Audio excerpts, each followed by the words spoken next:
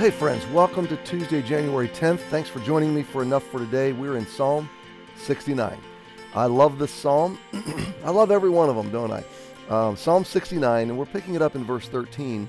David, up to this point, has explained to God his inner condition, and he's complained to God and put out to God his outward reproach. He has been thrust out of his own hometown.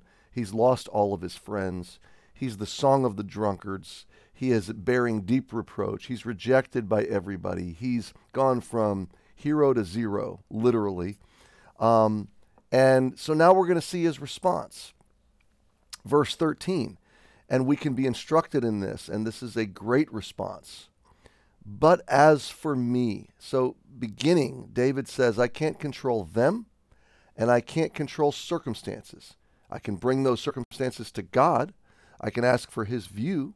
I can complain and air my grief to him and know that he cares. But as for me, so David said, I'm responsible for me. I'm not responsible for what others choose to do. I'm responsible for how I choose to respond. And that's just so powerful because in so many aspects of life, I think of situations in my life even recently where I just can't control the actions or the opinions or the words or the thoughts of others. Wouldn't want to if I could.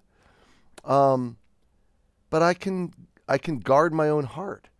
I can refuse to give someone else's opinion power over me, or someone else's hurtfulness power over my emotions or my psyche.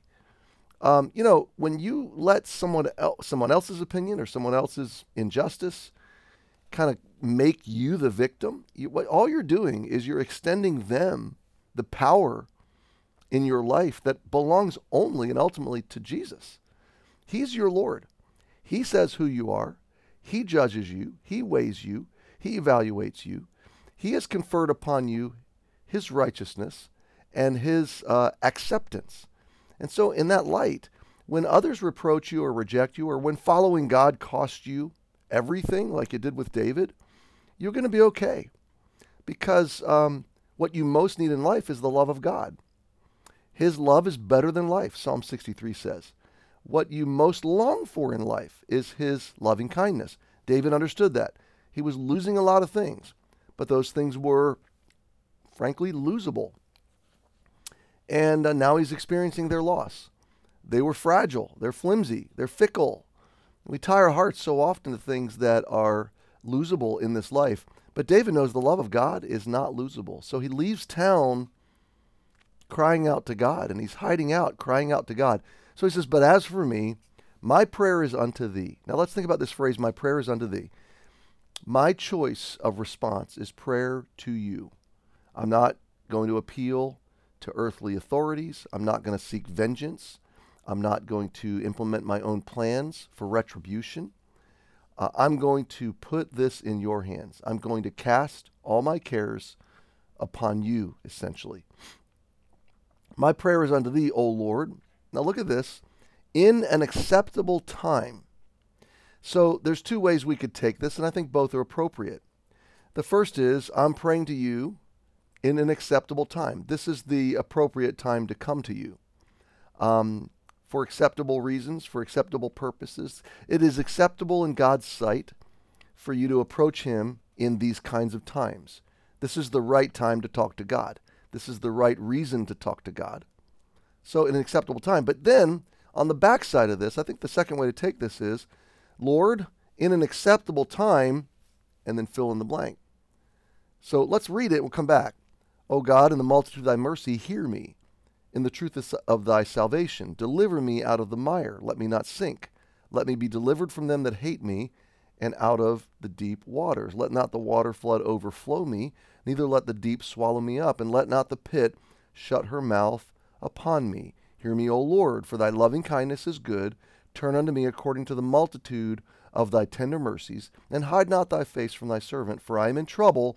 Hear me speedily. Draw nigh unto my soul, and redeem it. Deliver me because of mine enemies. Thou hast known my reproach and my shame and my honor. My adversaries are all before thee. Now we'll pause, but like that whole swath, that whole section, I think David's saying when it's the right time. do these things. However you take it, however you apply it, there's no doubt about this. David has relinquished the timetable of his life and his circumstances and his situation to God. And that is the big, powerful, profound takeaway from today. We want God to live on our timetables. We react instead of responding. We begin to implement human solutions rather than to look up and pray and seek God and cast our cares on him. We want vengeance and payback now instead of trusting God to right the record. And that's all the wrong way. David shows us the right way to handle loss, reproach, scorn, injustice. He says, my prayer is unto you. I'm going to God. O Lord, in an acceptable time. I know you're going to hear me. And when it's the right time on your timetable, now fill in the blank. O God, in the multitude of thy mercy, hear me in the truth of thy salvation. So we'll pause here today. We'll come back to this, but I just want to challenge you. Put the timeline in God's hands. Trust God's timeline in your life. Don't rush it. Don't slow it down unnecessarily. Don't speed it up unnecessarily.